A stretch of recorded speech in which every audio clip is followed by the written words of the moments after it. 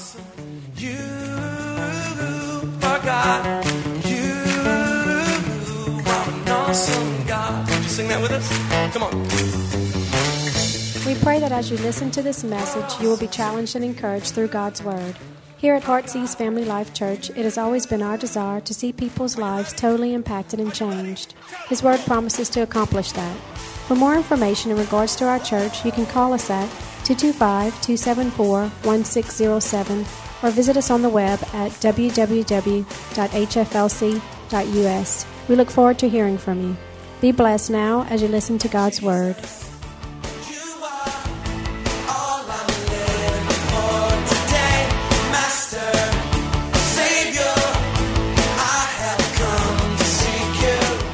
Praise the Lord. Hallelujah. Oh, what an awesome testimony. And I just want to say thank you again for having my wife and I come and be a part. And it's a delight to be here. Pastor Philip, thank you again for inviting us. And I love you, and I love your family. And I know that God has a plan for our lives. God has a plan for our lives. And when we don't understand how things are happening and why, but we do know this: God is still on the throne, and God has a plan. God has a plan. I want to thank you also. I know I maybe mentioned this last night, but praying for my family, because I lost my parents in December, the day before Christmas. My dad passed away, and then at my dad's funeral, my mother passed away at the funeral. And so she went to be with Jesus as she was greeting people right there in the church, in the chair. People were coming, she was greeting them. And then she just went to be with Jesus in the chair. And I thought, what a way to go. What a way to go. So she wasn't very long without my dad. They went together. And I can tell you this: someday soon, we will see them again. We will be together again. But the first person we're going to want to take the first look at is Jesus, the one who died for us. And I want to thank you again for your prayers. And I give God the glory for this testimony. And you know what? We haven't seen anything yet. There's more to come. Amen? Amen. I want to share with you today about the blessing of God's divine order. And I really believe this is something important, at least for my life. And I want to just share with you out of Matthew chapter 6. So if you have a Bible, please turn there. Matthew chapter 6. And we're going to read the most familiar verse probably to many of us. And that is this. How many know it by memory? Seek ye first the kingdom of God. Does it say second, third, fourth, or fifth? The answer is no. It says seek ye what? First the kingdom of God. How many would say that speaks of order? How many would say that means number one? Not number 17, but number one. And I find that in my own life, that when I put God out of order, in other words, when I don't put Him in His proper place in my life, that I pay the price for that. That doesn't mean I might not be saved. It doesn't mean I don't go to church. It doesn't mean a whole lot of things. But it does mean this. Sometimes we have a tendency to get out of line. We used to get out of line when we were kids. And my dad would put us back in line, and he did it right quick. He did it right quick. And I can tell you that I might not have liked it when he put me back in line, and I would grumble in the car. I don't know if you ever got put back in line when your dad was driving the car or not. How many remember your dad's driving a car and you're in the back seat and all of a sudden that arm would go back like that? And he'd try to put me in line. I'd kind of go over like this. That was the worst thing you could do, because that just meant when you got home, he's going to get you like this. How many know it's a whole different thing? Friends, we need to be put back in line. How many think the church sometimes gets out of line? It gets out of order, and we've got to see it put back in order the way God intended. And if we get back into God's divine order, I think we'll see the blessings coming through. I really believe that. Seek ye first the kingdom of God and His what? Righteousness. God is a God of order. You know, even in nature, Jesus said it this way. He said, first the blade, then the ear, then the full corn in the ear. There is an order to things, and God's word has a particular order. We cannot change the order of God's word. And I want to talk to you today about that. You know, I went to a vending machine. I like vending machines. I love watching the money go through. I like pushing a button. I like watching the stuff come out. Isn't that a great experience? Oh, I just love vending machines. Well, I went to a Coke machine. I saw the pretty lights, and it was all lit up, and you put your money in, and then they got this little message that comes across the screen, and it says, out of order. Don't you just hate that? Out of order. What are you talking about out of order? I put my money in.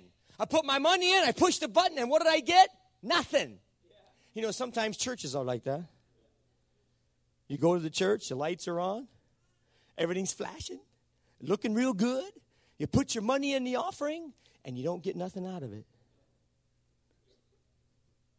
You know why some people go to church and don't get anything out of it? Because the church is out of order. It's because it's out of line. It's because things are not in their proper place.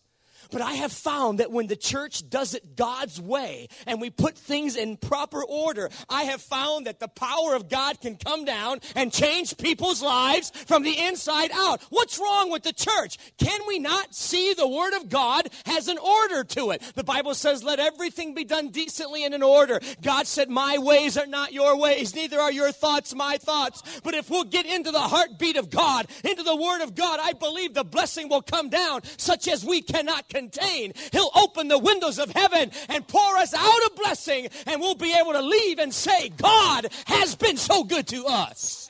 I want to say that the order of God is vital in my own life. I think things are out of order sometimes. How many know when your body is out of order, everything else is affected? You ever get your hips out of line? You ever gone to the chiropractor? How many ever gone to the chiropractor? Don't you just love those guys? I hate those guys. I love them, and I hate them. You know what? I really like it. The first time I ever went to a chiropractor, I'll never forget it. He laid me on that table thing. He said, now, Jerry, he was a Christian chiropractor. That was another good thing. He was my brother's brother-in-law. That was another good thing, maybe. Anyway, so he laid me in that table, and he took my head in his hands, and I never had it happen before, so I was relaxed. He was going, all right. How many's ever had this happen? You doing this here? Yeah, you doing this? And all of a sudden, I'm like, man, I'm liking this. Then wham, he snapped my neck. And I'm like, whoa, Jesus, help me. And you know what? He said, you're going to hurt for a couple of days, but after a while, it'll feel better. How many know it feels better after a couple of days? You see, getting put back in line isn't necessarily a pleasant experience. But when the end result is there, you're so glad you went to the chiropractor. You're so glad that you walked in the door. You're so glad you even put your money on the table. You're so glad that you paid the price because you walked out in line, and all of a sudden your hips are in, your back is in, your neck is in line, and you go home saying, thank you, Jesus, and I was willing to pay $45 to have it done. You see, friends, getting in line is not a bad thing. And some of us are out of line in our spiritual lives, and we wonder why the blessing doesn't come like we think it should. And maybe it's because there's something inside that's not in its proper place. You know, it's very important that we see that. You know, you can take a look at families that are out of line, churches that are out of line. You know, when families are out of God's divine order, true happiness sometimes leaves that marriage. Joy goes out the window. You realize that the church then does not become a priority, and it's easy to miss church when things are out of line. All of a sudden we go to church and we get convicted, and we don't like that, so we find somewhere else to go where it's not so convicting. That's because something's not in line. You know, boundaries are put there for a reason. You know, order is there for a reason. I'll never forget playing sports. How many know sports has rules? But if there are no rules in football or soccer, if there's no rules in basketball, the meaning of the game is lost. There's no purpose to it. If you can just do whatever you want. But when there are rules and boundaries and order, it brings meaning to the game. And that's what we want in our Christian lives, meaning and purpose to the game. That's what I see is missing in so many places. How many remember James and John, when Jesus found them, they were on the seashore mending their nets. That word mending is the same thing as put back in order. It means that they had holes in the net and they were mending them. They were putting them back in order so that the fish would not escape the net. How many would say there are fish that are escaping the nets in a lot of churches because they haven't been put in proper order? And if we'll get the nets mended, I think we'll see more fish stay in the net. I really believe that with all my heart. Now, if you think about this, the Bible tells us it in another way. It says, and he gave some apostles, prophets, evangelists, pastors, and teachers. How many see that? Let's say it again. And he gave some apostles, prophets, evangelists. Notice the order. He gave some apostles, prophets, evangelists, pastors, teachers. Look at this. For the perfecting of the saints. How many see that word perfecting? That word perfecting is the same word as mending. You see, when James and John were mending their nets, they were perfecting their nets. That means they were putting them in order. The word perfecting means this. It means to fit out and out. It's the same word we have when we say outfitter. How many know what an outfitter is? Bass Pro Shop is what? An outfitter. Well, why do we call Bass Pro Shop an outfitter? Because when you walk in the door, they are going to see to it that everything is in order for you so that when you go in the wilderness, you come back all in one piece. They want to make sure you have everything you need so that you don't die out there. And guess what the pastor's supposed to do? He's supposed to put things in order from the Word of God into our lives so that when we walk out that door, we will survive to make it to the next day because His Word is like food for us. It will support us. It will sustain us. It will keep us. And it will bring us in line. And that's what His Word does. So that's why we need to have this. That's why this is so vital. We need to remember that we need to be in order. Individuals are out of order. Churches are out of order. Families are out of order. Husbands are out of order. Wives can get out of order too. Did you know that? Oh, friends, our mouth can get out of order. I'm amazed at what comes out of Christians' mouths. I thought we didn't used to say those words, but now those words seem to be commonplace. Now it's okay to say certain things that we would never say 20 years ago. I'm here to tell you, friends, we got to get back in line with the Word of God and let God's Word take our mouth and put a lock on it sometimes so that we can be what He wants us to be and that we as husbands can start loving our wives as Christ loved the church and that wives will respect their husbands and that we could be the kind of people that God called us to be as we get into order from God's holy book. You believe that? I believe it. God got after the children of Israel in the book of Haggai. How many remember the book of Haggai when the children of Israel came back from captivity? And the Bible says that God was after them through the prophet Haggai. And he said this, you need to consider your ways because you haven't put things in their proper order. You want to know why your life isn't what it ought to be? You can blame everybody you want. You can blame this church. You can blame that church. You can blame people all over the place. But the problem really is where? In here.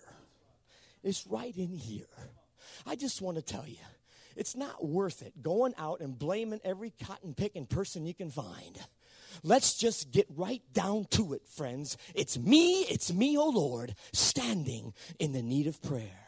It is my heart, it is my life that must be put back in line. And listen to what God says. He says this to the people of Israel.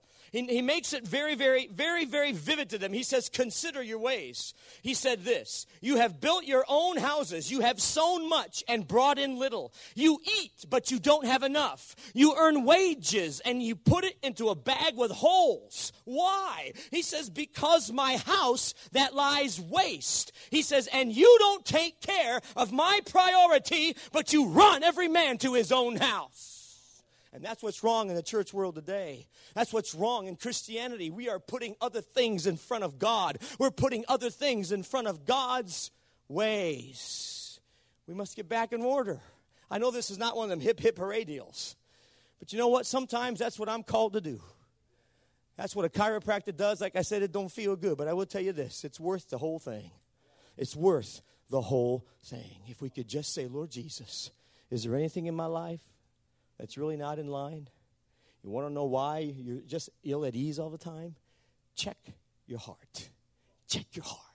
I want to quote you something that one guy said. He said this. He said, it is not the business of the church to adapt Christ to men, but it is the business of the church to adapt men to Christ. I want to say that again. He says, it is not the business of the church to adapt Christ to men, but to adapt men to Christ. How many would agree that that's a true statement? It's time for us to not adapt Christ to us, but to adapt ourselves to Him. In other words, get in order in God's order. Divine order is the method by which God works.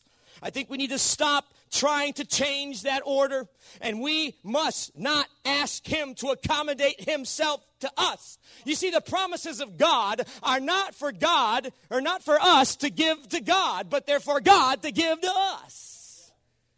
We want to give God. We want to tell God what to do. And God says, I'm the Lord and you're the servant. Don't ever forget that. Don't ever forget that. I think sin pride. I think jealousy, even ignorance can put us out of divine order. But if we'll fall into God's order, that means we're going to have to get into the book. You know why some people don't read this? You want to know why? Because they might find out what it says. You want to know why some people don't go to an altar of prayer? Because God might speak to them. You want to know why people don't ask God for things? You know why? Because he might give it to them. I will here to say to you today, God's blessing will follow if we get back into God's divine order. I really believe that. I want to give you a couple of examples. I won't give you many. I know time is short. But I want to just give you a couple of examples of God's divine order in the book. And you will see the blessing of divine order. When you see the order of God and the blessing that comes as a result of it, I hope it gives us a little bit of incentive to want to do it even more, to ask God what it is that you would have me to do. Number one, let me give you this example. 1 Chronicles chapter 13. Now, David is going to bring the Ark of the Covenant back from the Philistines, or back where it was, into Jerusalem. How many think that's a good idea? Remember the Ark of the Covenant? I remember the Ark of the Covenant. The Ark of the Covenant was a symbol of the glory of God. When it was taken in 1 Samuel, when it was taken by the Philistines, Eli, the priest, his daughter-in-law, had a baby, and she named him Ichabod. How many remember that? Meaning the glory has what? Departed. It's left. The glory is gone. So David now, many, many years later, becomes king, and he wants to bring the ark back. That's a good thing. That's a wonderful thing. How many? That's a great thing. So here's what he does. He does not consult God. He does not consult the word. He probably thinks to himself, I got this one. I'm the king. I'm the pastor. I'm the man in charge. I got this one. And he consults the people. You know what's wrong in the church today? We're consulting people. We're actually acting like game show hosts. Some churches are just like game shows. Survey says. Isn't that right? 24 people were, surveyed, and the top 5 answers are on the board. Some of them are the Wheel of Fortune. Spin that wheel. What do you got? Huh? Hey, give me, hey. No whammies. Woohoo. Oh, yeah, come on, baby. Wow. Woo. Give it to me, honey. That's the way some churches are like. Some churches are like The Price is Right. If you got the right kind of money, you can do whatever you want. If the price is right, we'll give you this message. If you give this much money, we'll give you a personal prophecy. If you'll do this, then we just might treat you a little bit different. Truth of the matter is, friends, that's a church that's out of order. That's a church that's out of line. That's a pastor that's out of line. David doesn't consult God's word. He consults the people and the leaders. And you know what they say? Yeah, let's do it. It's a rah, shish, boom, bah. Let's go for it. Bring it back. Hallelujah. V-I-C-T-O-R-Y. That's the freshman battle cry. And that's what they do. And they bring that ark back. And so the Bible says they put it on a new cart. How do you remember that? Put it on a new cart. Oh, David, they strike up the band. Strike up the old worship team. Wow, glory to God. Thank you, Jesus. And they're going.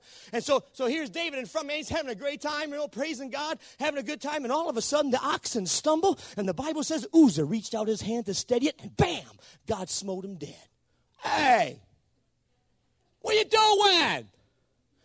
Hey, how many know that's bad? Ain't no good. He can't do that. But Uzzah's dead. But I thought they were doing the right thing. They were. But they were doing it in the wrong way. Did you know you can do the right thing in the wrong way? And you can forfeit the blessing of God in your life because you did the right thing in the wrong way. Oh, come on. Oh, yeah, want to come on? Talk to Uzzah, if you could.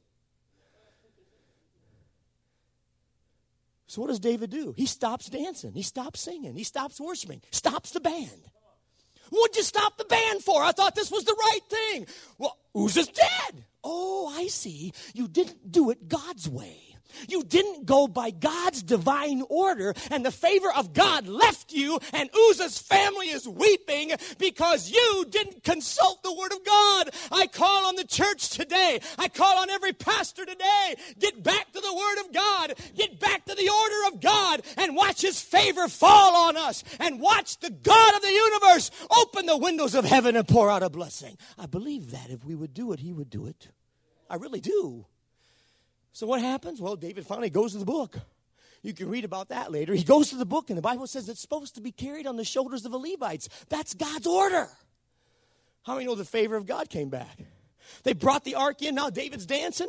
Bible says he was dancing naked, I think, but that's a little bit different naked back then than it is now. Did you know that? Basically, he was dancing in his underwear. So when people dance, if they want to do it the way David did, well, anyway, let's keep going. Anyway, so David, we're going downhill fast. It goes downhill from here. I just want to tell you that. So here's David. He's out there having a great time dancing before the Lord, and the ark's come back, and it was a great thing, and the power of God came, the blessing of God came, and so David finally did it the right way. David finally did the right thing, and he did it in the right way. And how many know that if you do something the right way, and it's the right thing in the right way, somebody ain't going to like it anyway? How many know you can do the right thing in the right way, and somebody going to find fault with you? Well, who found fault with him? Wouldn't you know it was a family member? It's his wife. What was her name? Michael, Michelle? I can't pronounce her name. Call her Mike for short. How's that? She's up in the window watching David dancing, man, having a great time, doing the old thing, and having a great time. And all of a sudden, the Bible says that she didn't like what she saw. And the Bible says she despised him in her heart, and God struck her barren. Friends, I want to tell every church today, every pastor, every Christian today, you do God's right thing in God's right way, and don't worry about what anybody says, what anybody thinks, even if it's a family member. Always know this, that God is the one that you are supposed to please. I'd rather have the smile of God's approval and the frowns of men than to have the smile of men's approval and the frowns of God. I have strived in my ministry to do the right thing in the right way. I can't say I always have, Pastor, but I've tried to do the right thing in the right way.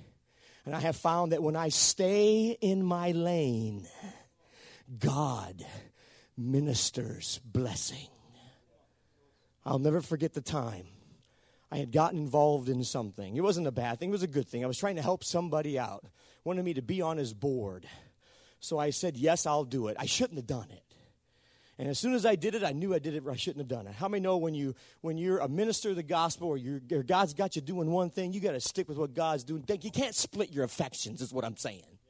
Now, some people can do that, and that's okay. But for me, I should. It was a Christian thing. It was a great thing. It was the right thing, but it really wasn't the right thing for me. And so as soon as I did, I knew I did. I should have done it. So guess what I did? I canceled it. Boy, did I feel good. How many know when you do the right thing in the right way, you feel good? I was like, oh, man, how many know that burden just goes, whoosh. Your burden could lift too, sir, if you do the right thing in the right way. You could walk out of here a whole lot better than when you came in if you just say, Lord, I give it to you. Forgive me for being stupid. Have the guts to do it. So I had a little camper, I had a little pop-up camper. I got rid of that now, but I had one. I had it sitting in my driveway. I had it set up. So I went into the camper, and boy, I was crying out to God. Because when you're not doing your right thing, you're just all messed up. So I'd already taken care of the issue, but I was in my camper, and all of a sudden I get a phone call. I'm in Bowling Green, Ohio.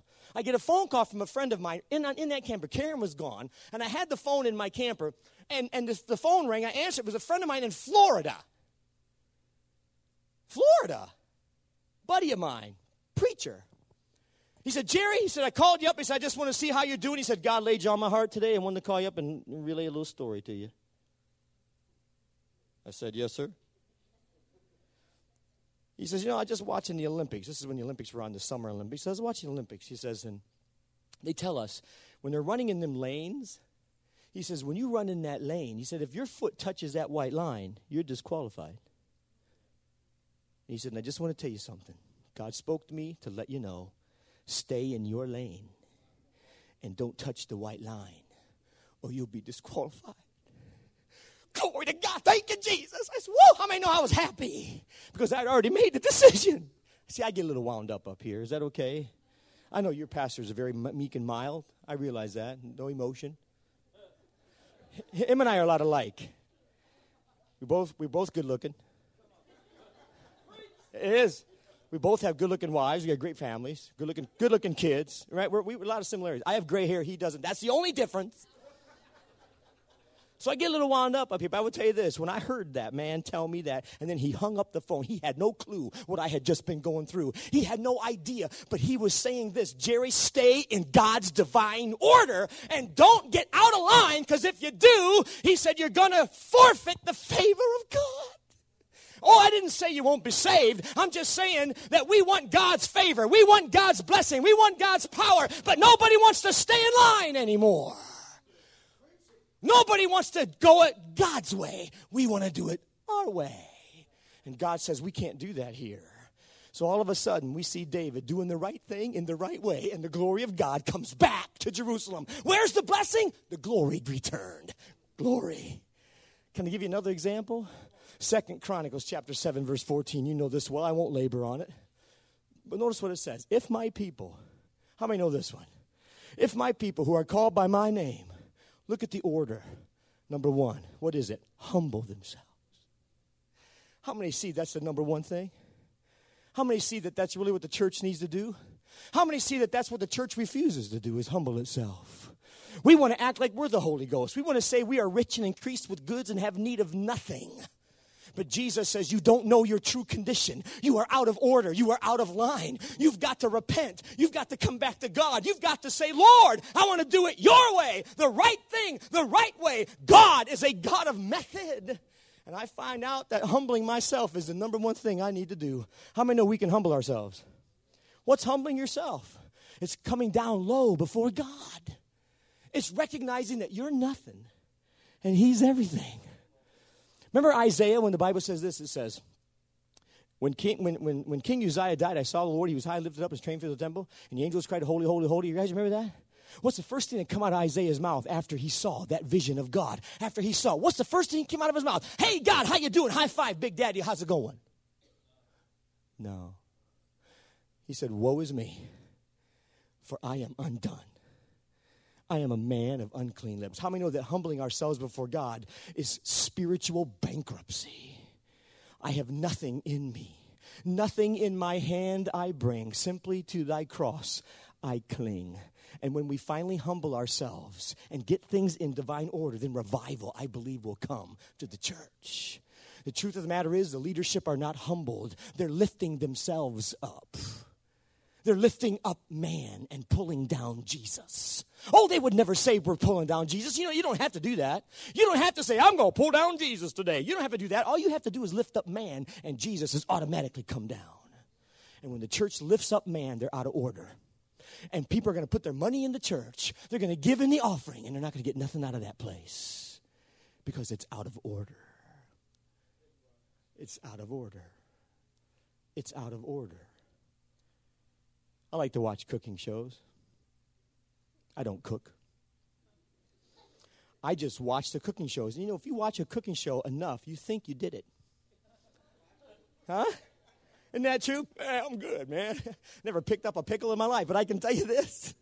I'm good, man. I watch cooking shows. It's just like prayer.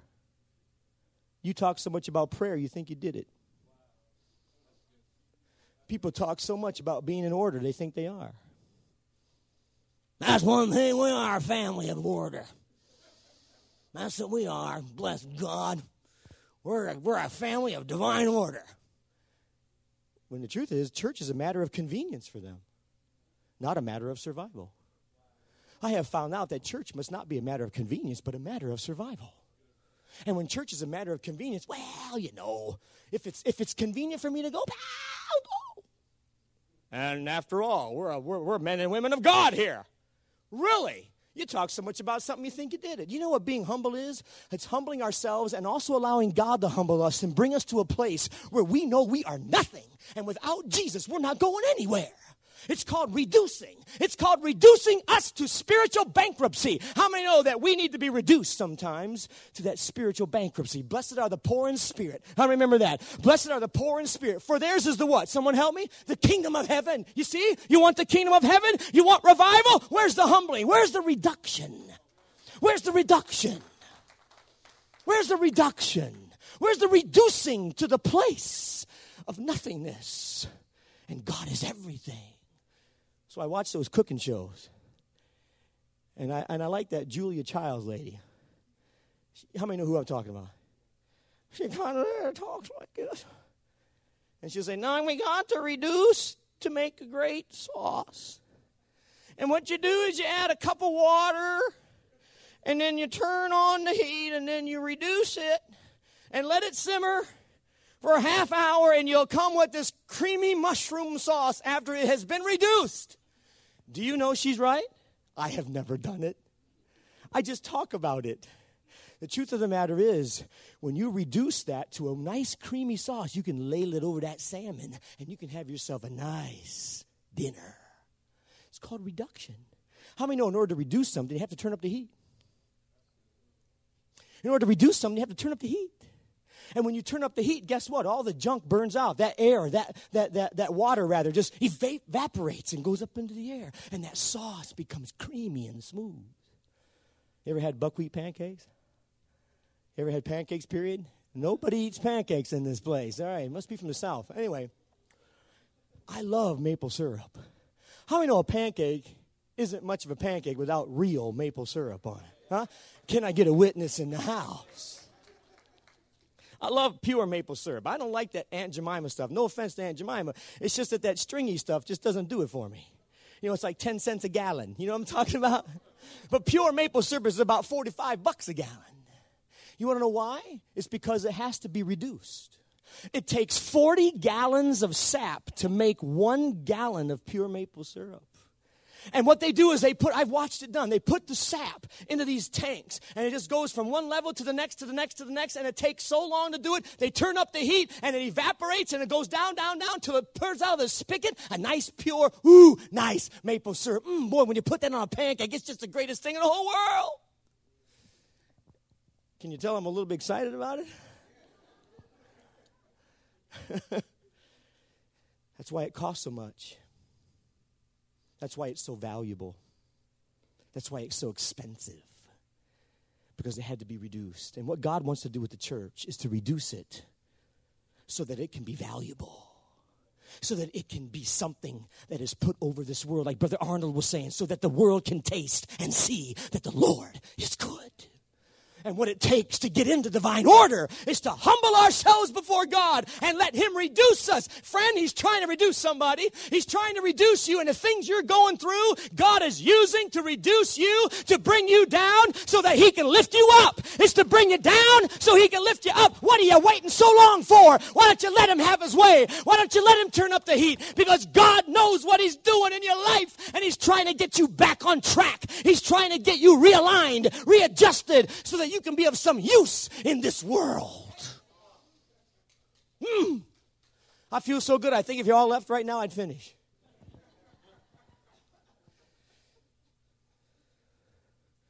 You all right? I'll give you one more and then I'll shut up. Psalm 27. Psalm 27, verse 1. I love this. It says this. The Lord is my light. And my what? Salvation. What's the blessing here? Whom shall I fear? You see that? You know, some people are living in fear today. Christians are living in fear. You know why they're living in fear? Because they're not in order. Their lives are not in order. Whom shall I fear? Now look at the next one. The Lord is the what? Strength of my life. Look at the next line. It's the same blessing. Of whom shall I be afraid? How many are glad that when God is your light and God is your salvation and God is the strength of your life, that you don't have to fear anything? You don't have to fear the government. You don't have to fear the economy. You don't have to fear the headlines in the news. You don't have to fear what you don't have. You don't have to fear what you do have. You don't have to fear what other men say about you. You don't have to fear what your family members say about you, because God is your light, God is your salvation, and God is the strength of your life, and you don't have to be afraid of nothing. Do you see the order? See the order? We can't change the Bible. Let's stop trying to change the order of things. Well, I think I'll put this over here and this over here. Oh, that fits my theology. Oh, right. And now you just screwed it all up, didn't you? Oh, yeah, but you got more money in the offering. Oh, yeah, you change the old Bible around, you'll get more from some people, because you're telling them what they want to hear rather than putting them in order with God's word. But look at the order. Here's the order. The Lord is my light, number 1. The Lord is my salvation, number 2. The Lord is the strength of my life, number 3. Is this simple stuff or what? The Lord is my light. Do you know the Bible says God is light? and in him is no darkness at all. God's first approach to man is light. Light. You know what light does? It exposes your sin. It exposes darkness. It exposes the pests and the ants and the roaches in your life. How many know light does that? My wife and I lived in Baton Rouge for a couple years, and we had big cockroaches. You know what I'm talking about? Of course you do. You live here. I mean, we had, they were so big, we invited them to dinner in our house. Hey, what's your name? Kakulaki. Hey, have a seat. Hey, have some soup. Don't mind if I do. How many straws you want? 16. Oh, great, yeah. Big suckers. I mean, them baby, I don't know if they fly or what, but they sure look like it. They drive cars. You know, they watch television. They got remote controls. I mean, you walk in after a Sunday night and there's potato chip bags empty all over the house. I'm like, what's going on? The cockroaches have been here again. My shoes are all messed up. I mean, my Lord, they're trying to put my shoes on. I'm like, what are you doing to me? But we lived in Minneapolis, Minnesota, before we lived in Baton Rouge many, many years ago, and Carrie and I first got married. And they had cockroaches up there, too. Only they were the real little ones. We rented an apartment, and it came free with cockroaches. You didn't have to pay extra for them. They were just part of the deal. You signed a lease, and it said free cockroaches. We said, we're in. How many do we get? Well, about 25 million a week. Oh, great. Hey. Funny thing about it is, we'd come on, they're real little things. Man, they're little, tiny little things. Not like down here. Here they drive. Up there, they don't do that. Down, up in Minneapolis, they're real tiny little things. And you know what? We come home, and I turned on that light. And when I turned that light on, you know what I found out? There they were. I'm like, oh! And they ran for the hills. Right underneath the little floorboards. You know what I did? I took duct tape. Gray duct tape. It fixes everything. I went all around that apartment with that gray duct tape. You walked in, you thought we had a new paint job on the floor. Putting on that gray duct tape. How you like our new paint job, huh? New decor. It's called early duct tape. That's what it's called. I tried to get rid of them cockroaches, but I found out one thing. I knew the cockroaches were there when I turned on the light. And God is light. And his first approach to you is going to be light. And the light of the gospel is shining in your heart right now, telling you that your life is out of order. And if your life can get put back in order, you can experience the joy of the Lord that you used to know a long time ago. You used to know what it was like to serve him. You used to know what it was like to have the joy of God. You used to know what it was like to have the favor of God. You used to know what it was like to have the blessing of God. But you have forfeited because your life has been out of whack. It's been out of order. Your hips are out of joint, and now you're walking crooked. And if you come to the chiropractor Jesus, he can put you back in line. And that's what I thank God for Pastor Philip for, and any other pastor that preaches the word of God, because that's exactly what they are, spiritual chiropractors in the army of God. The Lord is my light. But it doesn't say he's just my light. No, what it says is the Lord is my what? Salvation. The Lord is my light. God shows me my darkness, but he doesn't leave me there. He's my salvation. How many are thankful that the Lord is your light first? It has to be first. You can't put anything before light. It has to be first. He has to show you your sin. Jesus came to the woman at the well. What did he say to her? He said, go call your husband. What did she say? I have no husband. He says, you got that right. In fact, he says, you have had 5 husbands. Can you imagine that woman's eyes? Well. He says, you've had 5 husbands, and the one you're with now is not your husband. What does he do? He confronts her with her sin. Because he hates her. No, because he loves her. You see, God knows you're out of whack, man. He knows you're out of order, and he's going to confront you this morning in this sermon, in this church, with the light of the gospel, and he wants you to know it's time to come home. It's time to come back. It's time to admit that you're a sinner and you need a Savior. It's time to admit you're a backslider and you got to come back to God. It's time to admit that you've walked off the path and you can get back on by coming to Jesus. It's time. But the Lord is my salvation. He doesn't leave me in the muck and the mire. He is my salvation. How many are glad that he doesn't just leave you? He's your light. Yes, but he's your salvation. Oh, I'm thankful for the blood, aren't you? The blood that gives me strength from day to day. And you could never, ever make it in this life or any other life and the next following without the blood of Jesus. But he's not only my Savior. The Lord is the strength of my life. How many see something here? God is light. Jesus is salvation. And the Holy Spirit is your strength. you see the Trinity involved in order. It's an order that you can't change. And we must stop trying to change the order and accommodate God to us. We must accommodate ourselves to Him. And the order is light. The order is salvation. The order is, then He will be the strength of your life. What does that mean? The comforter, comforter, comfortis means with strength. That means He comes alongside to strengthen you. He's more than a shoulder to cry on. He is someone who walks beside you and strengthens you all the way along the road of life. You need not just be saved. You need to have the strength of the Holy Spirit to help you through day by day. I can't even walk without Him holding my hand. Friends, I'm glad he's light. I'm glad He saved me. But I want you to know I can't even walk. I can't even walk without Him holding my hand. How many need the Holy Ghost right beside you? Friends, how many know He is beside you? Parakletos means alongside of. He is the divine alongsider in your life. I learned this when I was in high school.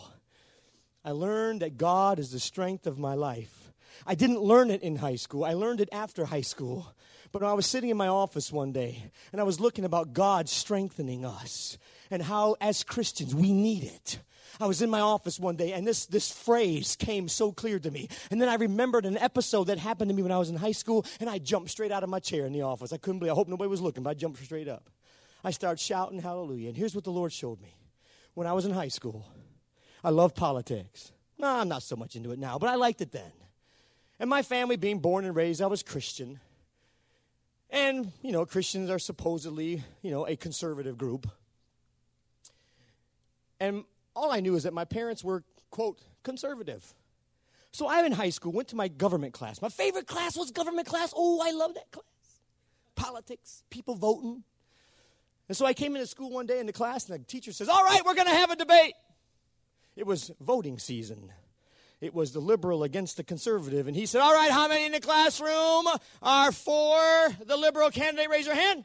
People raise their hand. There's about 25, 30 students in the class. They all raise their hand. I'm not looking. I was conservative, but I didn't know why. I was conservative, but I couldn't defend myself. How many know you know what you believe, but you don't know why you believe it? How many know you believe certain things, but if anybody held a gun to you, you probably couldn't defend yourself?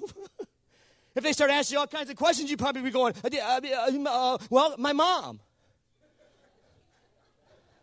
When I was in high school, you say, hey, Hunt, you dance? I've never danced in my life. I really haven't. I've never danced in my life. I don't even know what dance. I couldn't dance if you made me. I don't know. I wanted to. Do you dance? I didn't know what to say.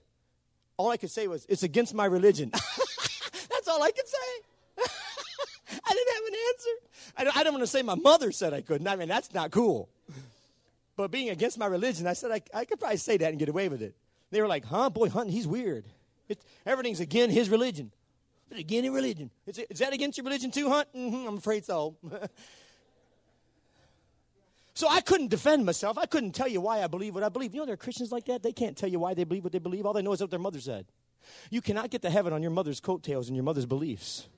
You got to know what you believe yourself. You got to know this, but also know this. If you are a Christian and you do know Jesus as your Savior, you do have the truth of the gospel. You do have an encounter with God. You do know that you're saved. You do know that He lives on the inside of you. Guess what? You don't have to have all the answers. You don't have to be able to explain everything from Genesis to Revelation and then again backwards. But you need to have Him with you. You know, the Bible says when you need to know what to say, the Holy Ghost will help you. And how many know He'll give you the words to say? Has it ever happened to you? And then all of a sudden you gave an answer and you're like, man, where'd that come from? And God says, who do you think did that? And you say, you, God. And God says, that's right, so give me the glory. So I was in that classroom. He said, all liberals, all but for liberal can raise your hand. They all raise their hand. He said, okay, everybody for the conservative candidate, raise your hand. So I put my hand up. And then I looked around. Oh. There was nobody's hand up but mine. You jerk. What's the matter with you, Jerry? You stupid? I kept my hand up like a nut.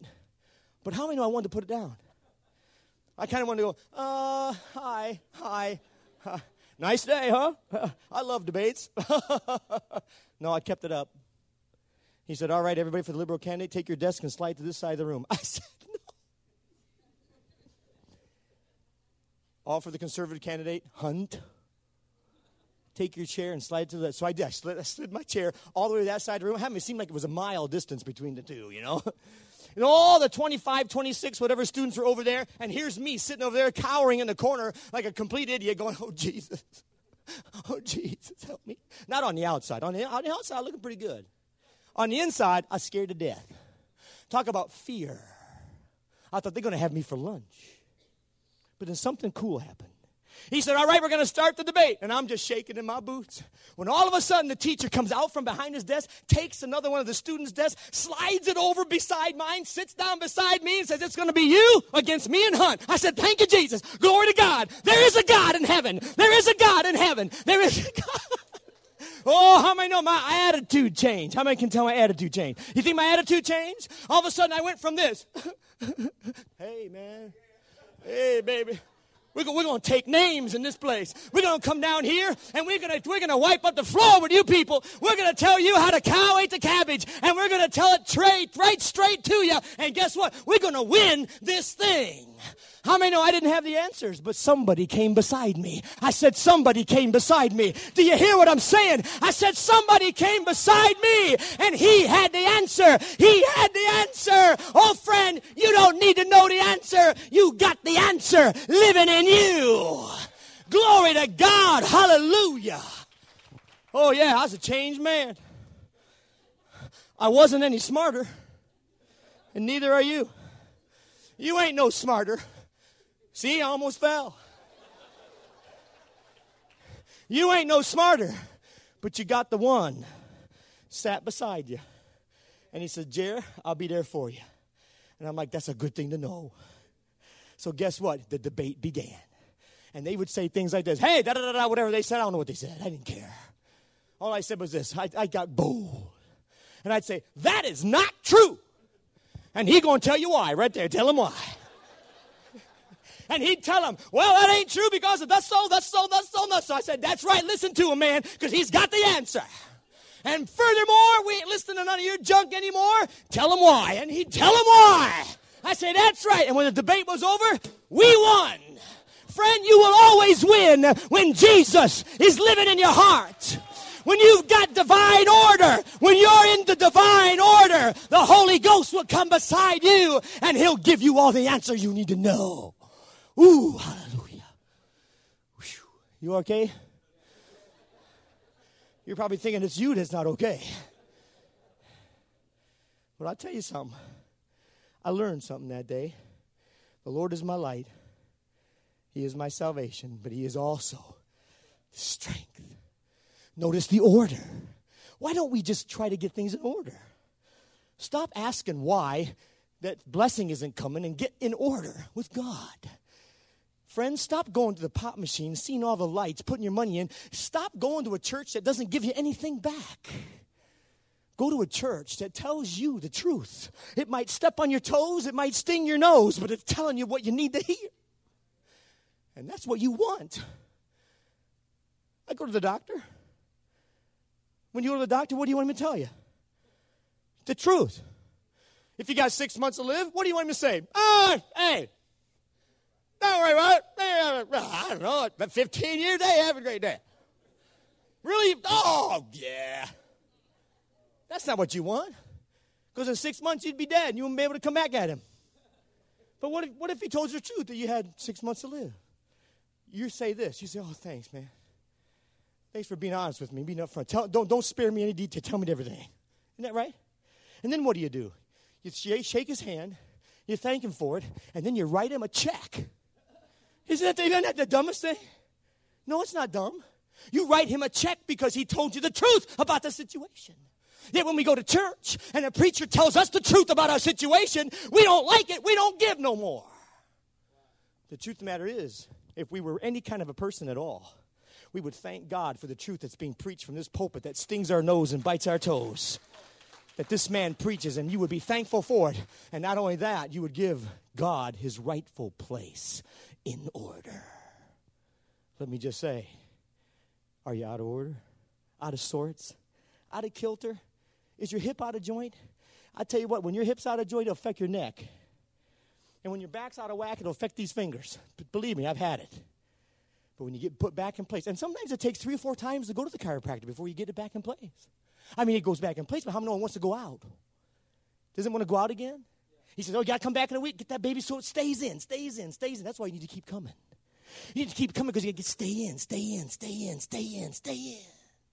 It's going to hurt. Yes. But after a while, it's going to feel good. And you're going to say, man, I'm so glad I came back because his word put me in my proper place. There was a battleship going through the water in the dead of night. Another battleship he saw coming straight at him. And they were getting closer and closer to one another. And the captain of that battleship said, signal to that ship and tell him to change his course 10 degrees north. So he did. He signaled to the ship. The ship signaled back and said, change your course 10 degrees south. Captain got mad. Didn't like it. Who does he think he is? So he said, signal back and say, change your course 10 degrees north. I am the captain. So he did. The reply came back, change your course 10 degrees south. I am third-class Seaman Jones. In other words, a nobody. Boy, the captain got mad at that. Doesn't he know who I am? I'm a district superintendent. I'm the lead pastor. I'm the senior man. So he says, message the guy back and tell him to change his course 10 degrees north. I am a battleship. So he did. The reply came back and said, change your course 10 degrees south. I am a lighthouse.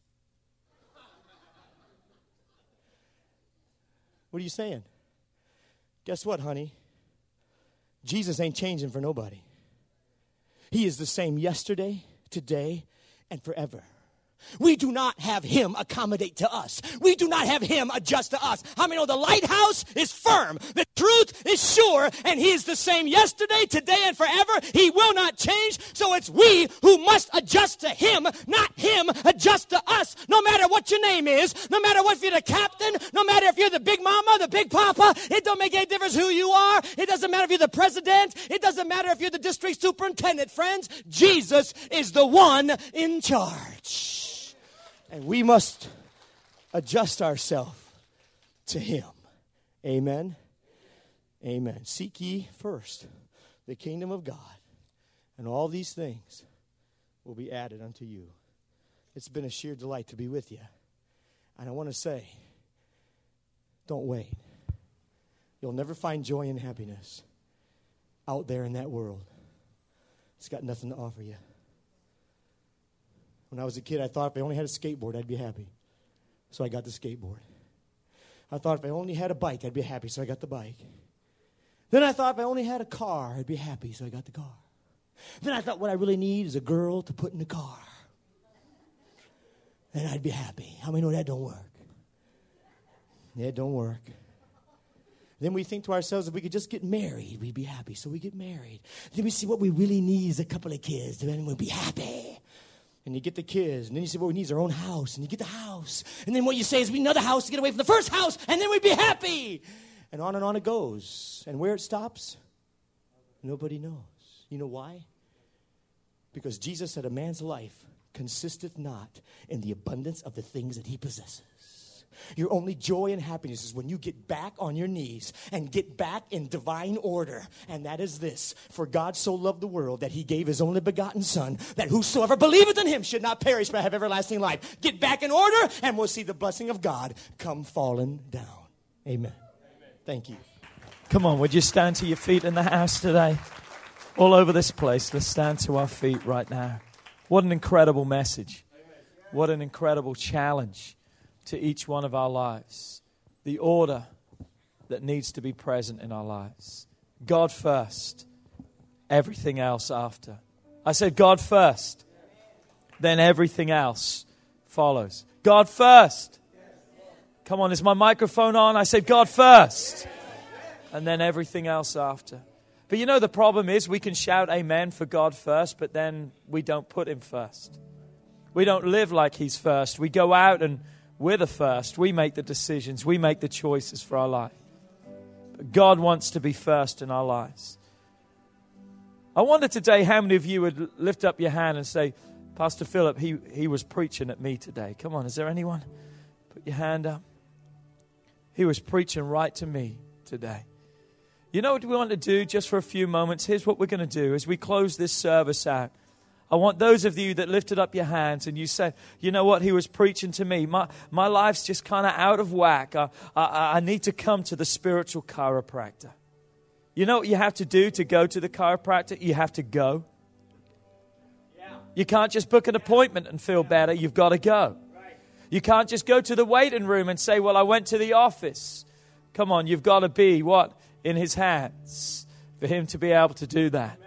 Come on, if your hand was up and you say, God, I want to put you first, and I don't want it just to be words. I don't want it just to be a lip service, but I want it to be so real in my life. Come on, would you just begin to make your way to this front right now? Come on, step out for wherever you're at and just begin to make your way down to the front. And when you come, just begin to surrender your life. Come on, would you just begin to say right now, Jesus, I want you the first in my life. God, I want to make you the all in all of my life right now.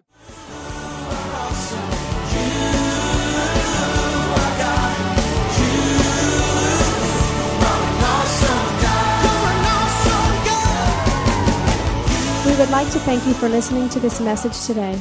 We pray that your life has been challenged by what you've heard, but we also know it will be changed as you put God's Word into effect. At Heartsease Family Life Church, our doors are always open to help.